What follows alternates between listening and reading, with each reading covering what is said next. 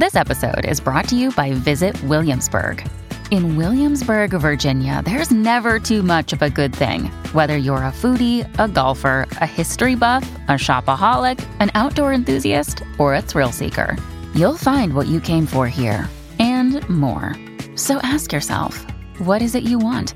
Discover Williamsburg and plan your trip at visitwilliamsburg.com. Another day is here, and you're ready for it. What to wear? Check. Breakfast, lunch, and dinner? Check. Planning for what's next and how to save for it? That's where Bank of America can help. For your financial to-dos, Bank of America has experts ready to help get you closer to your goals. Get started at one of our local financial centers or 24/7 in our mobile banking app. Find a location near you at bankofamerica.com/talktous. What would you like the power to do? Mobile banking requires downloading the app and is only available for select devices. Message and data rates may apply. Bank of America N.A., member FDIC. Hey, it's Ryan Reynolds, and I'm here with Keith, co-star of my upcoming film, If, only in theaters May 17th. Do you want to tell people the big news? All right, I'll do it. Sign up now and you'll get unlimited for $15 a month and 6 months of Paramount Plus Essential Plan on us. MintMobile.com/switch. Upfront payment of $45 equivalent to $15 per month. Unlimited over 40 gigabytes per month. Face lower speeds. Videos at 480p. Active Mint customers by 531.24 get 6 months of Paramount Plus Essential Plan. Auto renews after 6 months. Offer ends May 31st, 2024. Separate Paramount Plus registration required. Terms and conditions apply if rated PG. Welcome to the New Books Network.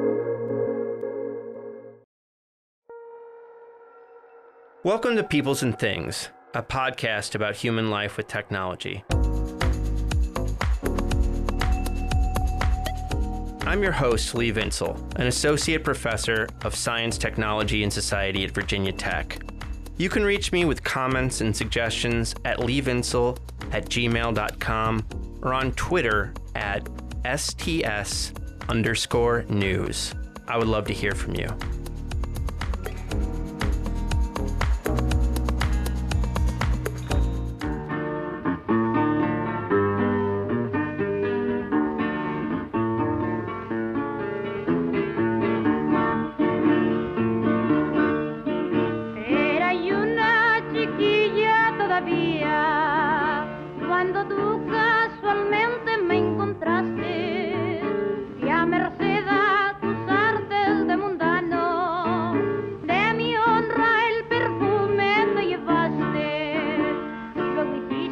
Wonderful. That is the song Mal Hombre, or Bad Man, by Mexican-American singer, songwriter, and guitarist Lydia Mendoza. Mendoza is known as the mother of Tejano music and was perhaps the first great Mexican-American recording star. She was also known as the Meadowlark of the border. And I decided to start this episode by playing a bit of her music, both to set the mood and because it is the kind of song that you would be likely to hear on the radio stations highlighted in the book, Mexican Waves, Radio Broadcasting Along Mexico's Northern Border, 1930 to 1950. Written by today's guest, Sonia Robles, an assistant professor of history at the University of Delaware. Mexican Waves tracks the lives of entrepreneurs who opened radio stations on the Mexican side of the Mexico-U.S. border. Robles examines what these entrepreneurs were trying to do and what audiences they were trying to reach, which was primarily Mexican people working as laborers on the U.S. side of the border.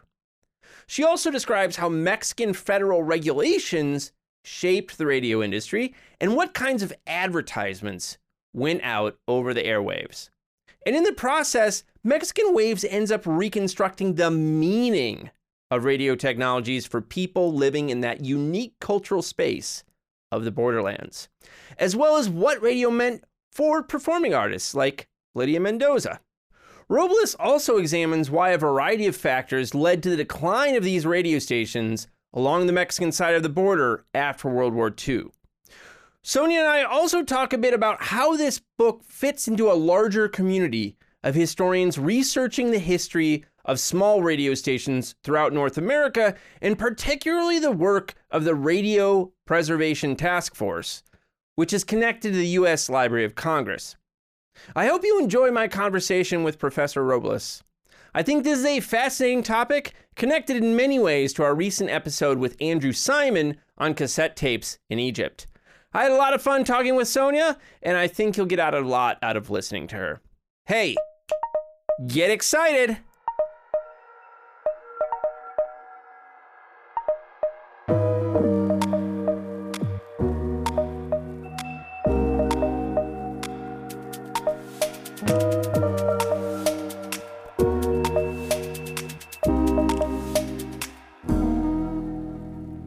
Sonia, thanks so much for taking the time to talk to me today. Thank you. Thanks for the invitation.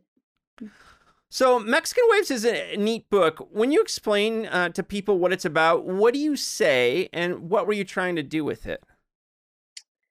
Yes, I usually answer that I try to put the story of Mexico at the center of the creation of the U.S.-Mexico border. And I think that goes along with that second question, which is that was my objective, one of the objectives, to try to make Mexico, right, and in this case, Mexican entrepreneurs, but also, the Mexican legal system, Mexican actors, Mexican singers, center them in the story of the creation of the border, as opposed to just, seeing the border as many things, which it is, right? It's usually in a negative light. I think I wanted to really put Mexico at the center of the story. So yes, that's definitely what I was trying to do here in this book. The second thing is highlighting this cause and effect relationship with both the migration patterns, right? So as soon as the 20th century sort of, begins, right? There's this increasing rise in migration from Mexico to US, especially after the beginning of the revolution in 1910. And as people were moving, it shouldn't be a surprise, right? But as people were moving, the technology was following them, right? If you want to think in that term. And so there was this cause and effect relationship. And same thing with the laws, right? When the Mexico's Ministry of Communications in Public Works, when they established the law, well, people are going to apply for licenses, right? I mean, that's why that's what you would want, or you'd think so. So yeah, I was really trying to show how, technology, and in this case, in the hands of Mexican people, right? People from Mexico, where we're trying to, just forge these other paths that really disregarded political borders. Usually I have to engage those kind of classic book, right? The Border Radio book that was written by Will Fowler and Gene Crawford, and it's a great book, but it's really kind of fantastical, right? I mean, it's sort of sensationalism. There's a character in there named Wolfman Jack, right? I mean, he's a big broadcaster, right? So, he's from LA, is that right? Yeah. He's from, and it also goes way further in, or closer, I guess, to the late 20th century. But this is the Mexican side of the Border Radio story, and so that's what I was trying to do, essentially. So. That's cool. And, I think you engage with the history of Mexico and borderlands and that literature pretty deeply. So when you say, for some listeners, especially American listeners, I think they'll think of the border as just a legal, a legal line in the sand that maybe we've securitized and stuff like that, but I think you're using border in a kind of richer and bigger way. So I wonder, when you say how Mexico and these entrepreneurs, these radio entrepreneurs contributed to the creation of the border. What do you mean by that? What's the bigger picture of border here?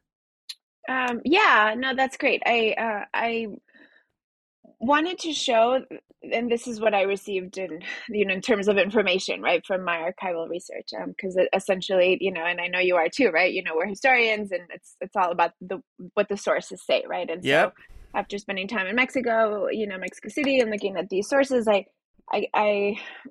heard this echo, right? And I kept on reading, sort of, these patterns of people who wanted to open a radio station after 1931, when it was when the paths were made available, essentially, but in a national way in Mexico.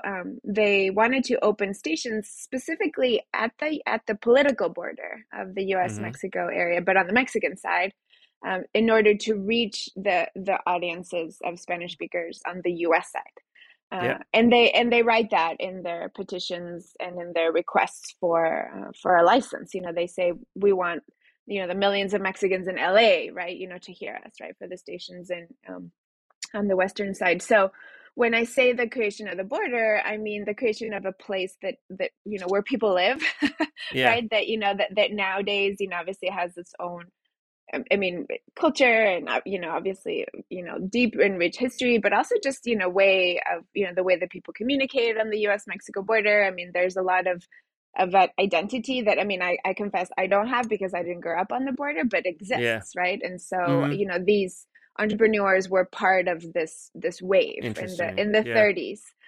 So this is before, the 60s, before the 80s, before the kind of rise of this maquiladoras, like if you're familiar with that term.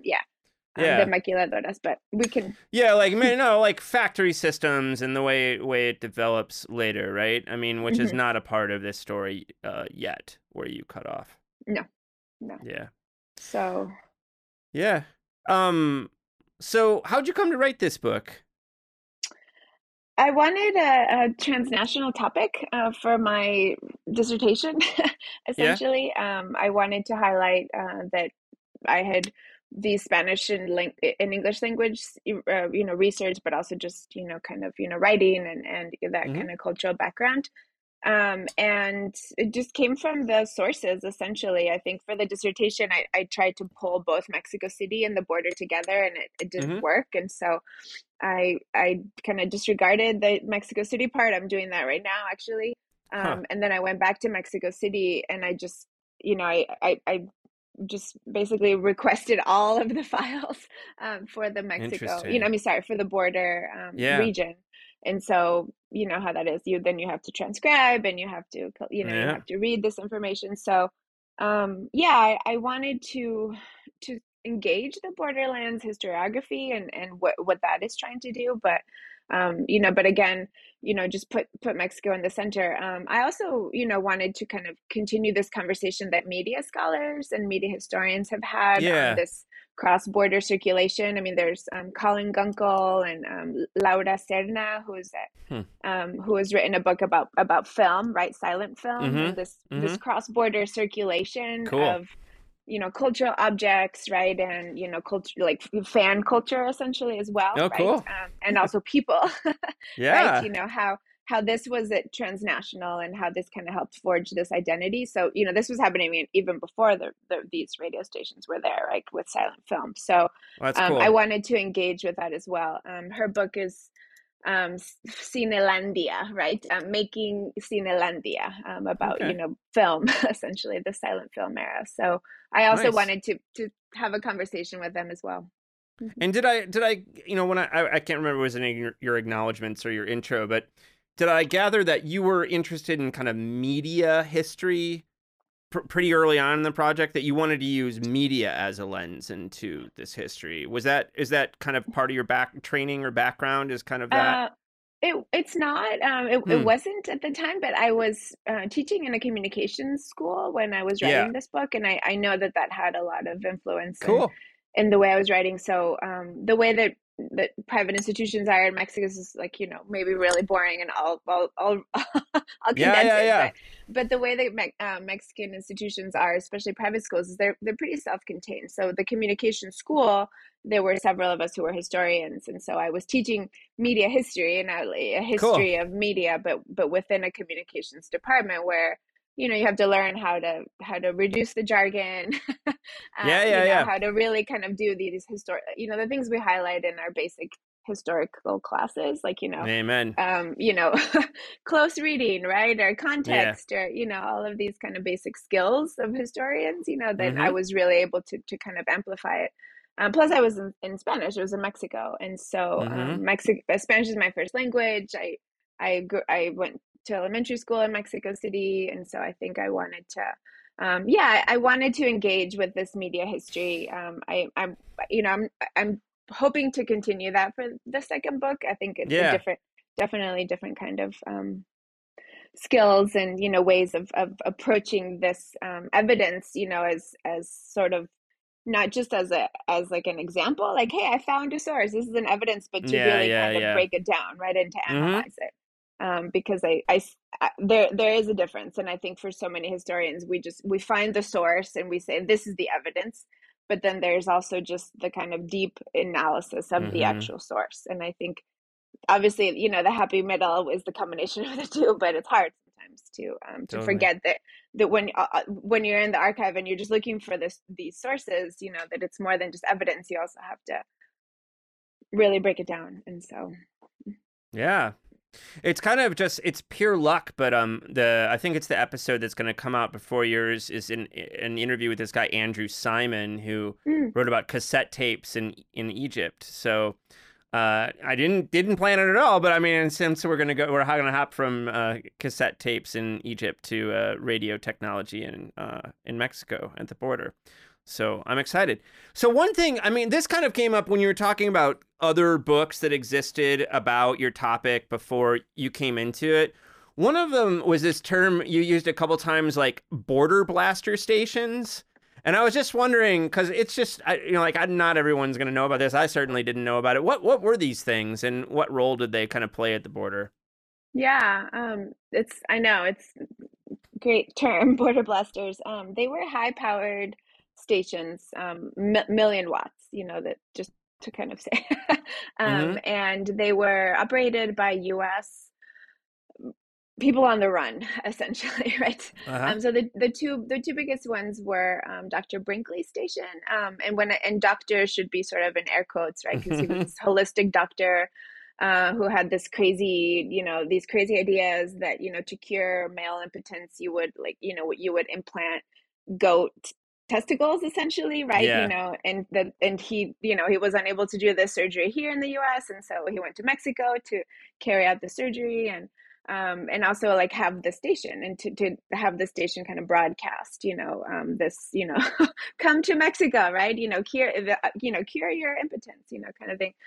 But he had this whole, it was, so that was Brinkley, and he had several stations that these were border blasters. There was another person named Norman Baker, who also had a border blaster, further down the line in the Rio Grande in Laredo, and his big, I don't know, I guess, enterprise was on trying to cure cancer, right? He was, he had these, cancer cure, and it wasn't as involved as Dr. Brinkley's, but he was also eventually, just kind of shut down. So these border blaster stations, I don't know. I feel like I've heard people in Kansas or, kind of Illinois, that kind of remember, right? There are still people out there like who are in their 70s and who remember hearing these border blasters, cause usually, on the weekends or late at night, right? So,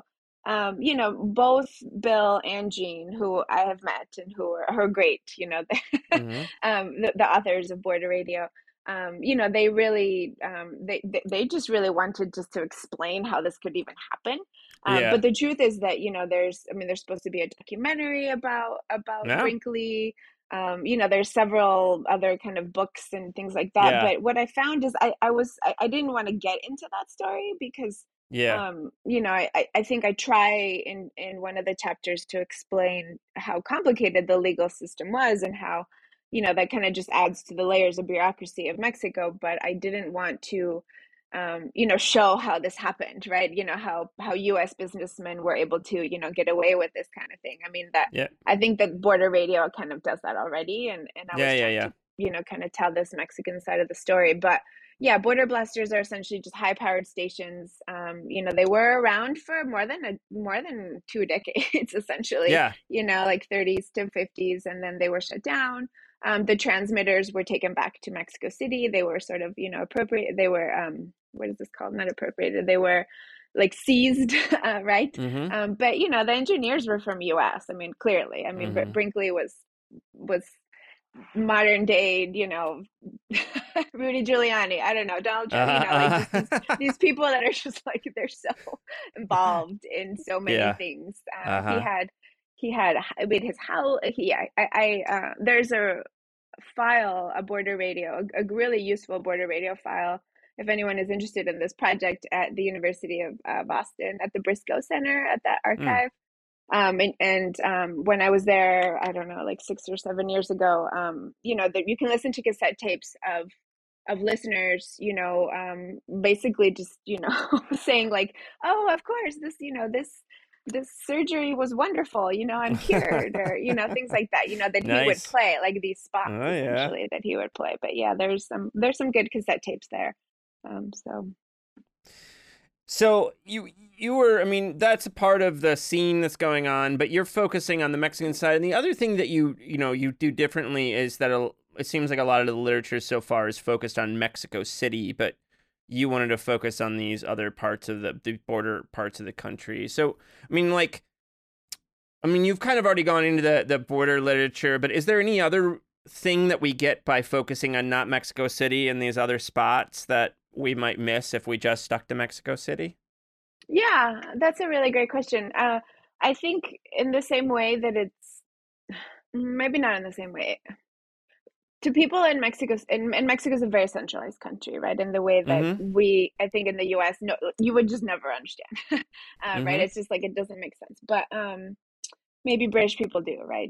But I don't know enough. But I think the thing about about northern Mexico is that it's never recognized and never seen as a unit, right?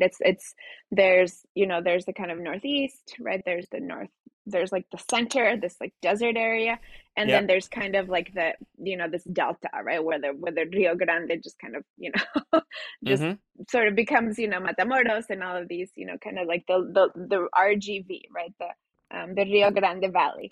Yep. And so it's not one place, even to people in the center of Mexico. So what I was trying to do, and this has actually been, one of my challenges as I've been writing about this in Spanish, is that I'm trying to do essentially the same thing, but for like very kind of centralized, Mexico City audiences, is to kind of Mm-hmm. show, hey, technology is able to do something, right? That Yep.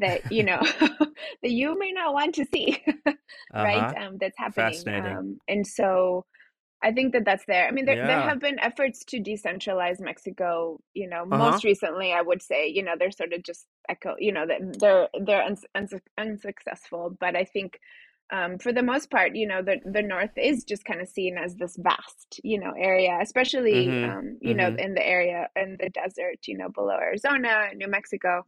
And so I think I was trying to also kind of have this conversation, but it's hard, definitely, right? Because I think we can follow the evidence and say that a station started here, and at the same time as it started here, in Ciudad Juarez and in Tijuana, right, in Matamoros, and to me that shows unity, or Yeah. that shows a pattern. But I think it's hard to follow that, right? And that's Yeah, that's um, fascinating.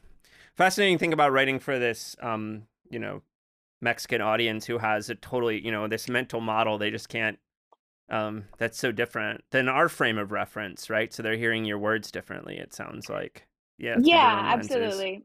Yes, Yeah. absolutely. I think that's the best way to put it. So, Yeah. and Cool. maybe it is because, these images of the border are, to US minds. And I think especially in the Northeast, or, the kind of further away you Yep. get from the Southwest, it's just what you see on TV or what you've Yeah. imagined, right? And it's so much more than that. And I think that's obviously, was also part of my intention. I mean, these entrepreneurs, they didn't imagine the border not to be there, but they were just, they were working with a technology that surpassed the border, right? And so Right. it didn't matter Well, that the that sets border was me. there.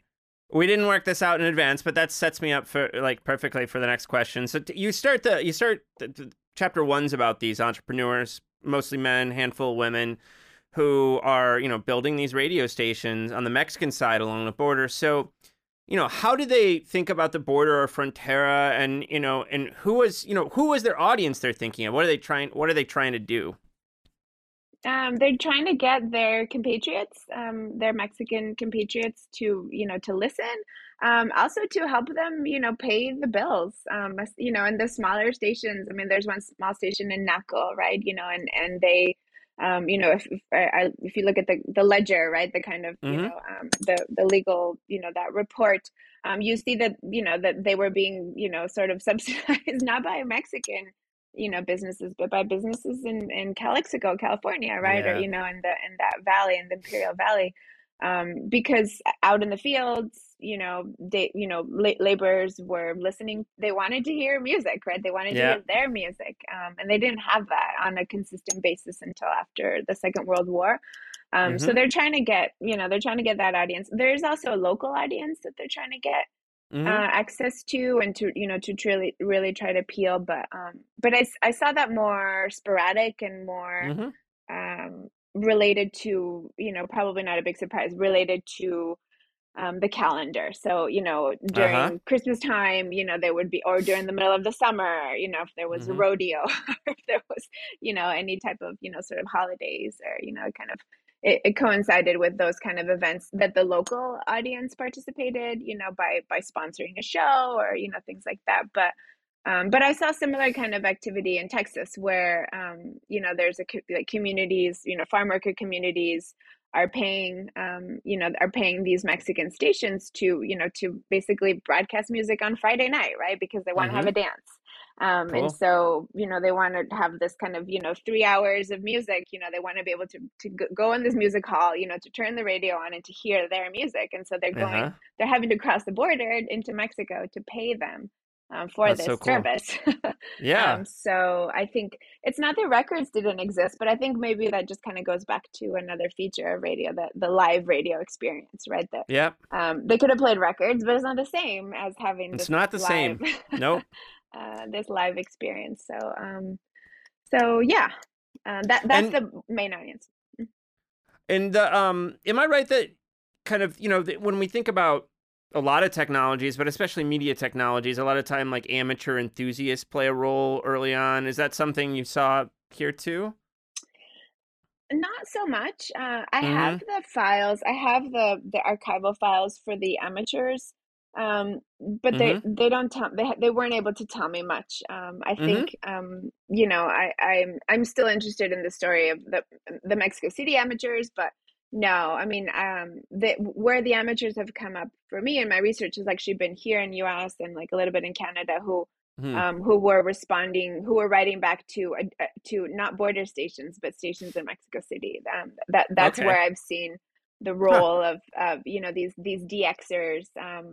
Kristen Herring wrote a famous book on the kind of ham radio operators, right? And so that part of that culture, right? I think the title is ham radio's technical culture.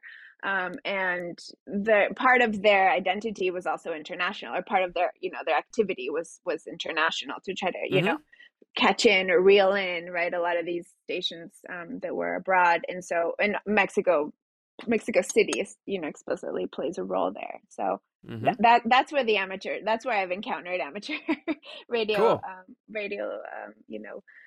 Mostly men, of course, but same thing, a handful of women who were up all night, tuning in their receiver, the sort of equivalent, I guess, of channel surfing or something, right? Yeah. I mean, that's the comparison that people give. So you begin the book with this wonderful anecdote about this entrepreneur who starts up a radio station and plays this first song and announces the station, and there's a number of fibs in the story he's telling. So he says it's in Los Angeles, but he actually is broadcasting from Mexicali.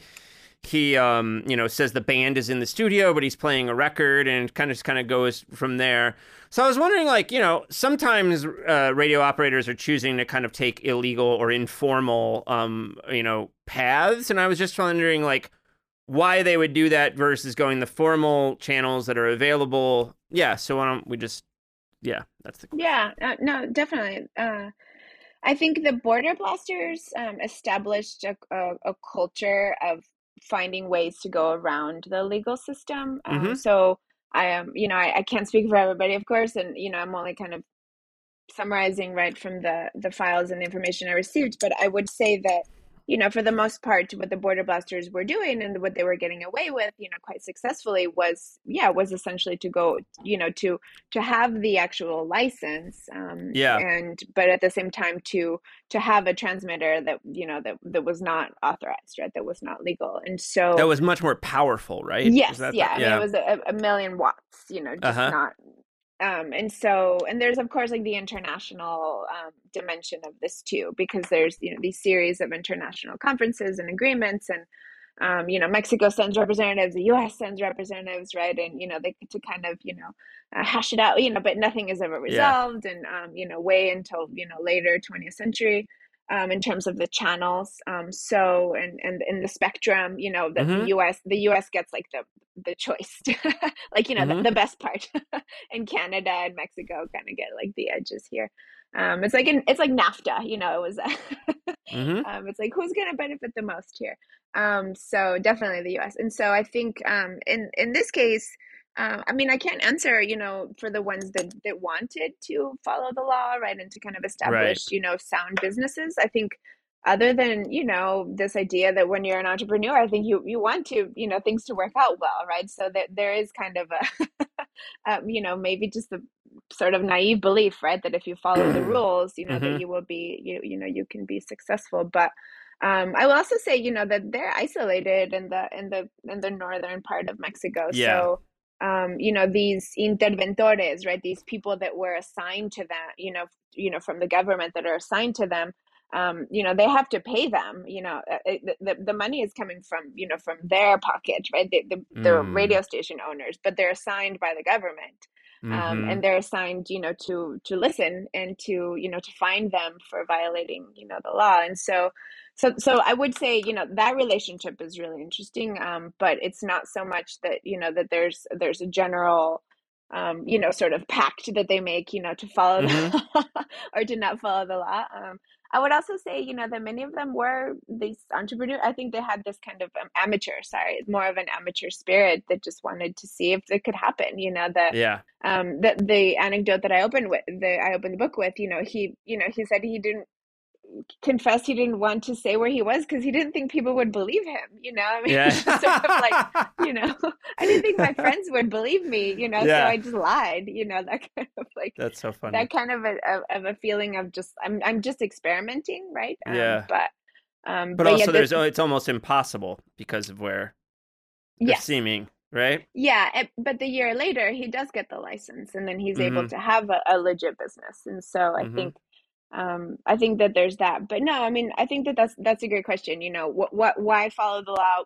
When you see other people who are not following the law, and they're quite successful, and they're foreign, right? In this case, for Brinkley and Norman Baker, I think that's a very involved question, but I think it's a good one. So you mentioned these inventories, these kind of people paid to listen. And you talk about the rise of this Mexican government agency, which has the abbreviation SCOP. So can you tell us, can you say the agency's name in Spanish, just so we have this right? Yeah, so it's the Secretaría de Comunicaciones y Obras Públicas. So the Ministry of Communications and Public Works. Okay. So, And so what were these folks listening in? What were they supposed to be doing, and like what could get a radio operator in trouble or fined? I had the most I don't want to use this word fun, but it was a fun challenge, right? An exciting challenge to write about them, because essentially the files that I looked at at the Mexico's National Archive, it's their files, right? The files that they have submitted or that they were forced to submit. And there is a cutoff, right, at 46, 47. And then I've tried to follow them and I've tried to locate some of them, and they just kind of disappear. But these were mostly telegraph operators that worked at the telegraph offices. So they had, many of them had two jobs or three jobs, but they needed these telegraph skills first in order to kind of to pass the radio license, the kind of like as a second step. And they were assigned by the government, but they were paid by the station. And their fee depended on how powerful the transmitter was. So if the transmitter was 200 watts, somebody might get 100 pesos, right? But if the transmitter, was a lot smaller, so they moved around a little bit. And then I did find, that in their petitions for appointments, they pulled the kind of, patriarchal stuff and also the kind of classic, for the service of the government, and I'm here to protect Mexico, or these kinds of things, or I'm taking care of my brother's children because he passed away, et cetera, et cetera. So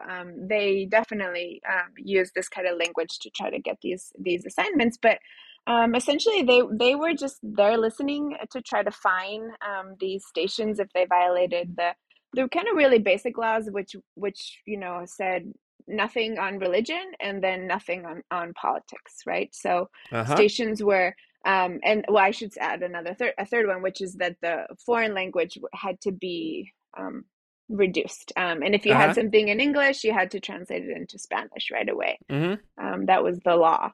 So they were just making sure that this was happening, that stations were complying. And when they didn't, they fined them. But even when they fined them, many times the stations didn't end up paying, or the stations shut down. There were a couple that just shut down. But for the most part, these are, they're interventores, and I mean, they were there to intervene, right? This kind of, you just translate it, from Spanish to English, but they are interesting, state agents, for sure. They're, to me, the most fascinating, I guess, of what I found. I thought it was super cool. And fresh. It felt fresh to me because, we don't have the equivalent here in the States, but I don't think, I can't think of equivalents in peacetime Europe, though I might be wrong about that. But yeah, I thought it was neat. It was cool. When you need mealtime inspiration, it's worth shopping Kroger, where you'll find over 30,000 mouth-watering choices that excite your inner foodie. And no matter what tasty choice you make, you'll enjoy our everyday low prices, plus extra ways to save, like digital coupons worth over $600 each week. You can also save up to $1 off per gallon at the pump with fuel points. More savings and more inspiring flavors make shopping Kroger worth it every time. Kroger, fresh for everyone. Fuel restrictions apply. Can you say a bit more about the religion regulation? Because, I don't know, what if I want to do some pro-Catholic radio shows or something like that? So why no religion? Yeah, great question, right, for Catholic Mexico. So after, so the revolution starts in 1910, right? It kind of ends in the 20s, and that's still a debate, when did it end? But then but the presidents who take over in Mexico in the 20s are very anti-religion. So there's, especially, between 24 and 28. And there's actually a religious war inside of the kind of center part of Mexico. It's called the Cristero Revolt, where the state was trying to limit, the authority of the church, the Catholic Church. They expelled a lot of European priests who went back to Italy and to Spain, and they closed some churches down, and then the Cristeros, like the religious radicals, fought back, right? So they. It was violent, and for many, no religion is starting to make a lot of sense in that context. Yeah. So this was mid-20s, so like 26 to 28 was the high point. And so I mean, there's certain parts of Mexico, like in this region, Michoacan, and a lot of the migration north to U.S., where people escaping this religious war, like, absolutely. So yeah, I mean, if you're ever sort of interested in Catholic LA, I mean, and you look back at this sort of migration time, it's a lot of it is the people sort of leaving Mexico because they're persecuted, right, from the government. And so a lot of the sort of historians who, maybe tried to do research in certain parts of this kind of Michoacan, Jalisco, area, they have a hard time because a lot of their archival evidence has been burnt, just doesn't sort of, exist anymore. But in the 30s, then when they create, and I think that's why this legislation is so important, because then when they create this legislation that allows, anybody, right, to open a radio station, they are very explicit. You can't have religion, and then the politics part is, I mean, there was a way to go around that, which was that the government was authorized to, to transmit propaganda, and that at 10 minutes of every hour, they could, that this meant that 10 minutes of every hour, they had bulletins on health, on the census, on participating in, these kinds of campaigns, or things like that. Yeah. So, were there any other propaganda messages that were prominent during the period? Yeah, tons. And especially as the Second World War, becomes, sort of, eminent. But I think most of them had to do with health. And most of them had to do, there's this idea that, that there's, after the revolution, the population loss was significant for Mexico at the time. And so there was this idea that, we needed to, we collectively, right, the Mexican government is thinking that, we need to make sure that, children are born and the children sort of, can make it, to elementary school, and, they can sort of be citizens. And so there's a lot there on health. That's actually part of my research project right now. It has to do with the public education's radio station. So cool. There's a lot of bulletins on, teaching mothers how to care for their children, right? If a child has a fever, this is what you should do. This is what you shouldn't do.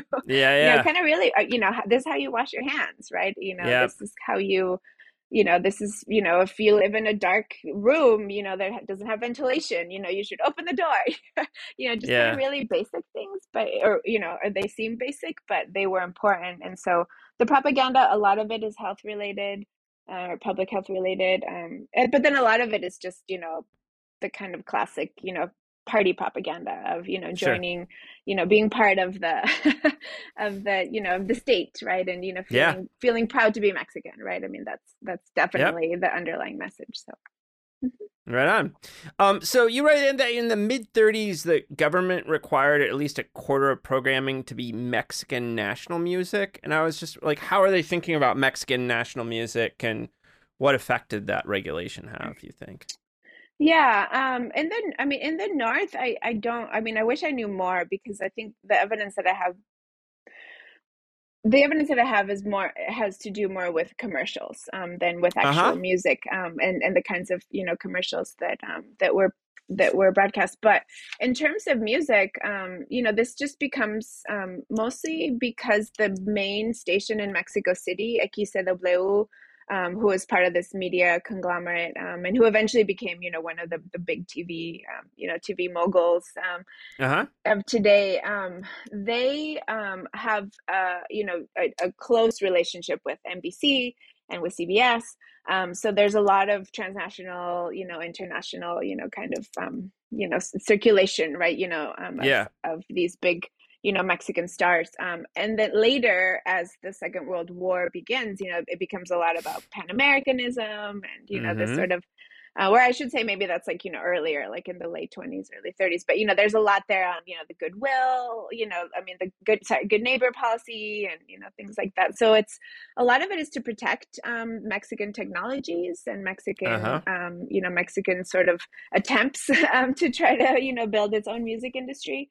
But if you look behind these attempts, you see the U.S.'s role. I mean, you see New York, powerful New York, interest, especially in NBC and CBS. I mean, it's because they realize there's a big market there, and they want absolutely. They want it.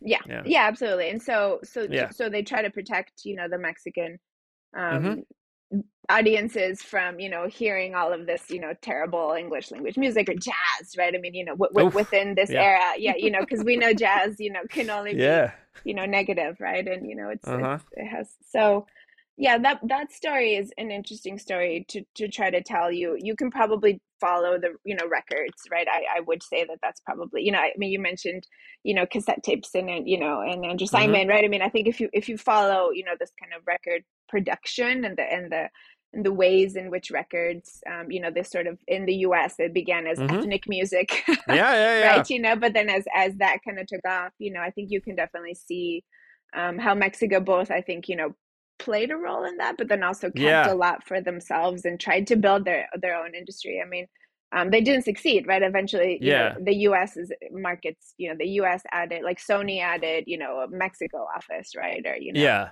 things like that, Peerless, all these companies. But it's a good story for sure. Yeah, that's a fascinating story. I'm also, I used to be, and this is going to shock the listeners, I used to be like a thrift store person, right? So, and my wife and I would go into thrift stores and we would look through the vinyl. And there's also an amazing story to be told in the US context, and I think it probably applies elsewhere, about how until, say, the early 60s, there was like all these ethnic genres of, you would have German music and Irish music and Mexican music. You see all these records and then it just dies all of a sudden. It just crashes and it all becomes, I don't know, just pop culture or whatever. So yeah, there's fascinating stories to be told there, I think. Yeah. So you write, this is one, I really just like the way you put this. So you write that ultimately the formation of these stations came to act as like cross-border centers of cultural exchange between the two nations. So how do you think about that? What did you mean by that? The anecdote I think, that I use to describe this is a group of brothers, crossing the, who were living in Texas, crossing the border into Mexico, going to a station to record a song, and to play it live, but then going Yeah. back to US, to either to tour or to like, get back to work or, whatever. Yeah. So it's needing the stations for the kind of the diffusion, like the kind of the broadcast part of it, and on the Mexican side, right? But then at the same time, it's the Mexican stations needing the audience, to basically, yeah, like, as I've said before, to sort of subsidize, and to help them keep the lights on, because they Yeah. have to pay to pay the workers, and they have to pay these licenses and these fees, or if they come up or things like that. So this is what I mean by cultural exchange, that that they rely on each other, and Yeah. it is short-lived, and especially as this kind of spot programming, or these kind of these 1 or 2 hours of Spanish language programming over US stations, as those increase a little bit, right, that there is more of this competition for sure. Yeah. But nothing really kind of the dramatic shift happens after the war, for sure. That's when we see the rise of KCOR, right, in San Antonio, this first Spanish language station that was 100%, 124 Yeah. hours, and then you see more Chicano or Mexican American Yes. entrepreneurs just opening their stations, and then the border stations that I write about, some closed down, some are still around today, but that need to appeal to that US, Mexico, the Mexican audience in the US, that definitely decreases after the war. So it is a particular moment in time. But at the same time, I don't know, I'll still hear anecdotes. I mean, I presented at a conference in El Paso, I don't know, 3 or 4 years ago, and somebody said, "Oh yeah, my I know somebody, and for their political campaign, they paid a Mexican station in Ciudad Juarez, to to help them." Yeah, that makes sense. Yeah. So, just to broadcast, because they knew that, that they wanted, the voters in El Paso, but the local station restricted, the amount of airtime they could have. So Yeah. they just, and this was, I don't know, 20 years ago, right? Or, Well, you're probably catching different listeners too, right? I mean, like most people tune into a station and hang out there for long periods, I think, generally. Yeah, definitely. So these stations, I mean, I am no expert in Mexican music or even the music of Mexican Americans, but there's kind of famously border genres in border songs, and were these already emerging during this period? I mean, are these border radio stations, do they play border music in the sense of, music about the border? Is that developing yet? Not yet. Yeah. In the way that it would after the war. Yeah. But Livia Mendoza, the most famous character here, she definitely is an actor here. So she's born in the U.S., born in San Antonio. Pretty sure, or outside of San Antonio, but basically, that I mean, San Antonio is such a key player, key city, in the story. But the end of the railroad line. I mean, there's so many reasons why San Antonio has always been just really important. But she, travels along the border on the U.S. side as much as she can. I mean, it's hard to do so. If you, I mean, just even today. Yeah. And so, as much as she can. But no, the stations mostly actually just become kind of springboards or sort of, stopping points for artists going, to Los Angeles or trying to go to San Antonio and then over to New York. That's more of what's happening. So the stations are just kind of playing what they have, mostly records. It was hard to have, it was expensive, I should say, not hard, right? It was expensive to pay an orchestra, to play live on every day, even for an hour. So records, and the circulation of records become the kind of music that is played, and it's not border music. It's Mexican urban music. So there's a lot of Agustin Lara. There's a lot of sort of melancholic, urban melodrama type stuff. Melodrama music. There's also a lot of Afro Mexican music, like with Doña La Negra. I mean, she's one of the Mexican singers that I was able to trace. Who went to these stations and before coming to U.S. to make a record in San Antonio. So yeah, it's mostly coming from Mexico City. Okay. But as that is happening, of course, right, this kind of border music genre is I mean, they're happening emerging. At the same time. Yeah. Definitely. So, just to say a bit more about how do artists and musicians and performing artists come to see you write that the radio stations kind of become cultural platforms. So I'm just wondering if we look at it from the artist perspective, like how they look at these things. Yeah. Well, it would have to do with something I just mentioned right now, which was the train, right?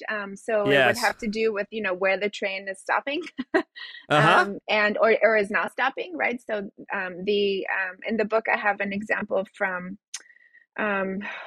his name is escaping me, of course, from a famous Mexican singer who wanted to get to LA, right? But essentially, he couldn't. You can't take the train to LA in the 40s, even in the early 40s. So he has to, take, like a bus, go through the car. But you go to the stations because you're trying to sell your music. And so you want to, play a song live, right, on the air. Cool. Let's see who can listen to me, kind of thing. So they are these platforms in that way. But a lot of it just has to do with the ways in which musicians are traveling. Yes. So another way that that I was able to access this kind of circuit, right? This circuit, because it begins in the theater, and it begins with the theater, I should say, in the 19th century. So theater troops were leaving. Yeah, they were leaving. They were traveling. And also musicians, like big mariachi bands, where they were going to all these consulate offices in U.S. So, as far away as Chicago, but of course, San Antonio, L.A., New York. So the theater and troops, the kind of circus, of that part, they're the pioneers for sure. And then singers who are trying to record and who want to get the radio crowd in to buy their records, they just follow the path. And so a lot of it just has to do with infrastructure, with transportation networks. And so so I was able to access some of the circulation in this network at the Ministry of Foreign Relations, because they sometimes they ended up here in US and were at the archive of the Ministry of Foreign Relations, I should clarify, and they would sometimes be stuck here in the US and run out of money. So they would send a telegram, right? Usually, requesting for aid on their cultural missions. They're just trying to get money, but these cultural missions to promote Mexico. So I was able to access, some of this kind of circulation and these circuits. That's cool. And that archive, because I saw that, somebody actually like Agustin Lara, he showed up there and he said, these are the people I have with me. This is what we need. Our money is going to run out in 2 days. Oh. So please send money, it's interesting. I think we're going to have at least one, maybe 2 or 3 episodes on African-American travel, automobiles, but also other travel systems. And, when I started getting into the literature, I never, until that moment, I never really thought about musician travel. Because, these performers are just traveling all the time. Mm-hmm. But what that allows you to do, in a sense, as a historian who's interested in all kinds of stuff, is their movement ends up surfacing all these social and cultural stuff that has nothing to do with travel, and often has nothing to do with music, so power and all these kinds of things, and so, it's just really fascinating. I never really thought about musician, travelers in general, I think you can follow, but something about the musicians need to travel. Yeah. They become like a tool for examining the history of, lots of different things. So many things. Yeah. Oh, absolutely. Yeah. And to go back to, something I wanted to highlight at the beginning, and I mentioned this cause and effect relationship, right? Because it's, the people are moving, right? The migrants are moving, and then the technology is following them. And so are musicians, right? Because the musicians are following them because they have dollars in the US and they can buy their records. So there you go, right? But yeah, absolutely. Something else I think to mention is that the border wasn't militarized, right, at this time. Yeah, right. So there are many of my colleagues, use the archive at Ministry of Foreign Relations in Mexico City, to try to get a lot at migration, right? But I think, this time period, right, in the 30s and the 40s, I mean, there is a checkpoint, of course, but it's not militarized in the way that we would. Maybe that we would perceive, late, it's 80s, 90s. I mean, this is so much later. I think, you have to have permission. You do have to have authorization, but it's not militarized. And so it's just sort of seen as, just a crossing point, a point of entry. Tell us a bit about commercials. So you had pretty good records on commercials. Where'd you find out about commercials? And what did looking at sources of commercials kind of allow you to see about the bigger picture, do you think? I think that this is where I was having a hard time, putting the kind of stop right on the project, because I really thought, and as as a historian, I mean, at some point you're like, okay, fine, I know I'm not going to tell the whole, the whole story. I'm trying my best, and with this information that I have, but that's really where I saw this cultural exchange, really at play. Mm-hmm. And I do want to continue, and I need to, maybe engage with more, STS people, or, more people that are into, building these really great Excel, worksheets, to try to track a lot of this information. Because what I have, right, is that several stations, more than several, right, more than a dozen stations, they kept this long, record. Every 3 months they would submit their, their audit forms, essentially, right? On these lists, they would say, these are the businesses that have been paying us, to air their commercials, and of course, for how long, but then also, if the commercial was in Spanish, if it was in English, and then where the business was located. And so, these appear in the archive, and, I suddenly, I was left with just like a lot of numbers. But the reason that they're in the archive, and is that the Mexican government placed an additional tax on the stations if they were broadcasting commercials from U.S. businesses. Yes, that makes sense. Yeah. All right, so the regulation leads to the papers, which now you get to mine for all kinds of juicy things. Yes, like. although it's not really juicy. I think it's just more. Well, this is the show the patterns, and I did put this in the last chapter. Right? The patterns just show you know, what I was able to gather from patterns, not from numbers, but from patterns, were the communities were establishing themselves, right? So there, you know, there are a lot of businesses that have to do with really basic stuff. Obviously food, right? But things, you know, like hair salons, right? And, you know, a lot of auto mechanic shops, a lot of mueblerias, right? A lot of furniture stores, you know, and so you think, well, why would somebody advertise their furniture store? Well, people are, you know, they're settling down, right? They're, you know, they need furniture, right? You know, and so a lot, you know, besides the basic kind of, you know, food and, you know, this sort of, you know, tortilla, you know, the place that, you know, makes fresh tortillas. I mean, this is essential, right, for the Mexican diet, right? So, you know, you have to have that. So I was able to then kind of just, you know, prove in this way, right, if you want to use this word prove, but sort of show, you know, that these communities of Mexican Americans, you know, especially in Texas, that's where a lot of the records, you know, really kind of were glaring. They're settling down, you know, and they're actually just using these businesses on the Mexican side, you know, to again, you know, to promote, you know, what they're doing, because locally they can't go to a station and say, you know, hey, you know, I don't know, you know, I have, you know, there's a bunch of dressers that I'm trying to sell, you know, like they can't do that in the US, so they have to go to Mexico, and you know, they pay stations to do that. So cool. So the commercial part is really cool. I mean, I'm hoping to pick up on that as well. But like I said, I think I need to, you know, I need to go to some statistics course. I need to, I need to like some MOOC. You just need to find someone to help you with that. You don't need to learn how to do it yourself.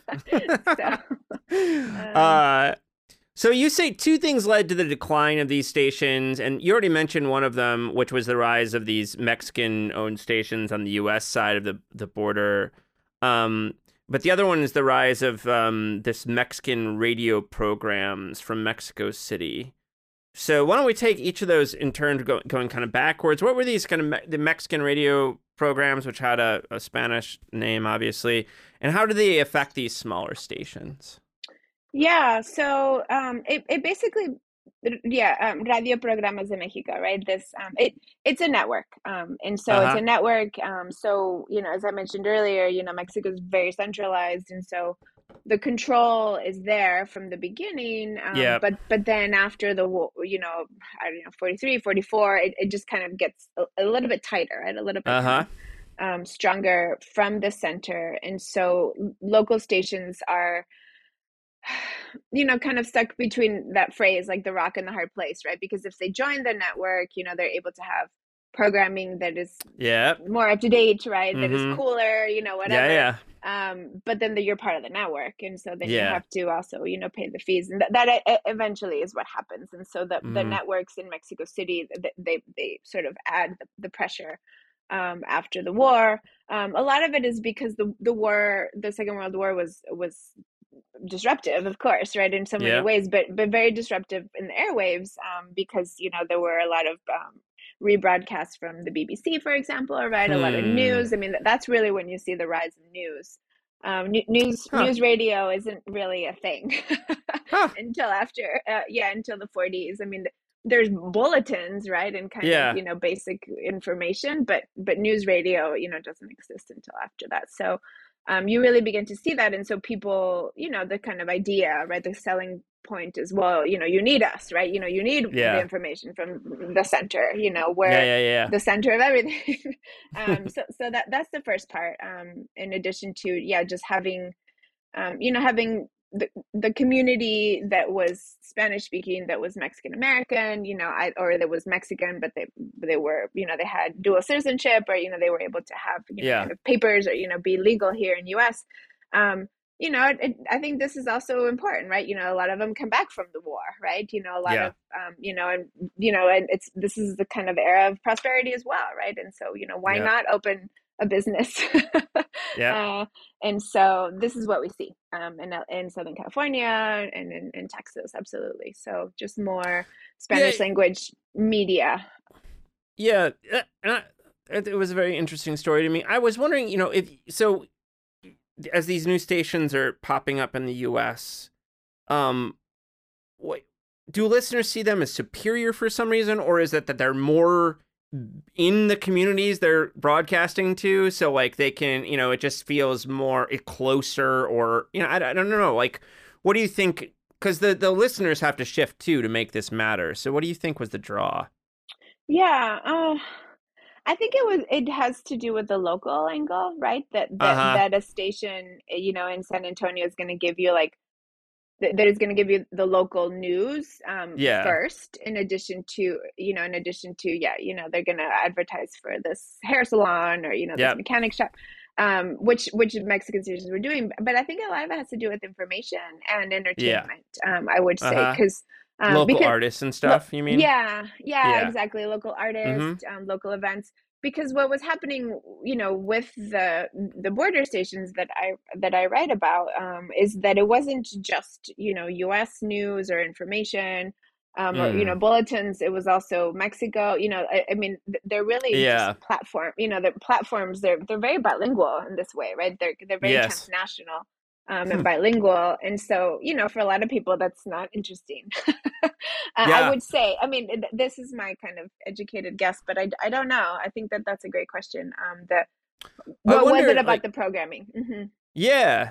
And I wonder if you can connect those two stories, whereas some stations on the border on the Mexico side are starting to join this large network you talk about. And you have stations growing up, starting on the other side of the border. If like those stations that transitioned to like Mexican national programming, I can see it appealing to people on the other side of the border because they can learn about what's happening at the center. But I can also see it being like, I'd rather have a local station connected to like my needs and not the center's needs, the Mexican center need. Yeah. Absolutely. I mean, I'm involved in this really great project, the Radio Preservation Task Force, that's affiliated with the Library of Congress. And, it began in, 2014, 15 with this perspective on wanting to tell the local radio story, right? These kind of, the national story, Michelle Helms, these national stories, have already been told of radio, right? I'm trying to think of, Susan Douglas. I'm like, I'm forgetting, And so we need to go back to this kind of local story. And this is essentially this is when it's happening, right? In the 50s. Absolutely. This is happening in the 50s. I mean, there's not that many of them, but they exist. There's, like, as I said, the ones in LA and Texas are the ones I'm most familiar with. But I would say that, yes, I think another thing that's happening within Mexico at this time after the war is just this increasing, population boom. I mean, this is when Mexico City just starts to just become this gigantic monster. So there's just more people. These ideas in the 20s, that we have to increase our population because so many people died in the revolution, and this sense of loss. By the 50s, it's paying off, and it's but it's also just kind of like, wow. Boom. And so there's the population of the border also grows as well, right? I mean, that's what I was trying to say, because not everybody wants to cross the border, and I think that has to just be said, that there isn't always a desire to get to this country. Of course, this country, has a lot of great things, but not everybody wants to be here. No. And as you were saying, like the border is it's its own thing, right? And absolutely, you can just desire to be there for various reasons. Yeah. Yeah, exactly. So, I mean, what are you up to now, man? What's it sounds like you have a lot of irons in the fire, huh? I do. Well, and that's probably what happened with wanting, with telling this kind of this transnational story. But I mean, I would say that the project number one is writing about the Mexico's Ministry of Public Education's radio station. I like it. Yeah, cool. So it was managed by a woman in the first decade that it was in operation. So between 1924 and 1931, a Mexican woman named Maria Luisa Ross. And is she educated? Does she have a college? She's elite. Yeah, she's okay. And does she have a college degree in something? Like, does her degree make her a good fit for this, or has nothing to do with it? Nothing to to do with it. Yeah, okay. Yeah, she's a teacher, and she works in the Ministry of Public Education, and they import the station from New York, actually. So the Mexican government buys the transmitter, right? I mean, I love the story, right, of this idea. Or, this idea of this transmitter, leaving New York and, start going around, arriving in Veracruz, right? And, just kind of, somehow making it to Mexico City. They install it on the third floor of this old, colonial building, right? And, they inaugurate the station at the beginning of 1925. And she's behind all the programming. So she's behind recruiting her colleagues in the ministry to show up and read these bulletins. And you say, is this stuff health too for the most part, or is it? A lot of it is health, but a lot of it is advice, like a lot of just sort of this is how you should very simple stuff too, but also just and very elite, and of course, like highbrow, right? But in Mexico, the Mexican equivalent raising of highbrow people is up. just elite. Yes. Yeah. It's very highbrow, but she's a woman, and so she comes to the U.S. a lot. I'm actually going to D.C. next week to get into some NEA archives, the National Education Association, because she comes to the U.S. and give reports on the achievements of educational radio is how it's couched, right? Is couched as educational radio. And so I found one of the speeches that she gave, and I think I'm hoping, of course, right, to find more on her, because she's her father was Scottish and worked for the government in the 19th century, and she's but to date I haven't been able to find her personal archive because I think because of this, of course, is the reason, but she was unmarried and she didn't have children. So it's like so this idea of a biography is never going to happen. Yeah, that's not going to happen. But it still sounds cool, man. I mean, I love that there's so much stuff that you can draw out of that story, including how elites look at non-elites who they're trying to raise up through these efforts, and there's so much there. It's really rich. So I'm doing that, and then also I'm following up on this last chapter that I was mentioning on the commercials. There's more there that I need to just get out of I need to find more patterns and work with somebody. So I'm doing that, but essentially, the thing about radio is there's a lot to write about, and as I said, my work with the Radio Preservation Task Force on the Spanish language radio caucus is we're like a group of 8. I love it. Scholars. That's like a deep nerd group right there, if I've ever heard of it. So there's. So I mean, what one of the authors, just to kind of give you an example of the kind of work people are producing. All right, feminist frequencies, community building through radio in the Yakima Valley. Yakima Valley. Okay, yeah. I couldn't. So how cool! I love it, and that's one of your. Yes, Collectivo mates, huh? Exactly. Yeah. Cool. Monica de la Torre is at ASU and Arizona State. So Nice. So I think that's definitely what I'm up to. But that's cool, man. And where does that little crew hang out? Like, do you? Well, there's a conference in DC next year, which will be the third one. I mean, the first one was 16, the second one was 18. 2018, and then the third one was supposed to be 2020, but we all know we know how that goes. But so is it just the conference of that group, or is it attached to a larger conference? It's the national conference. The two co-directors are Josh Shepard, he's at UC Boulder, and Sean Bancour, who's at UCLA. They're the co-directors. I mean, and what's the project called again, or the Radio conference? Preservation Task Force. All right, cool. So it's LOC, it's Library of Congress affiliated, so we're able to use the space, which is really nice. But then also it's because the Library of Congress is essentially they're preserving these documents, right? These. Well, I'm glad they are. That's histories. awesome. So that's part of what I do. So. Yeah. I love it. Sonia, thanks so much for taking the time to talk to me today. This is a blast. Thank you for the invitation and the conversation.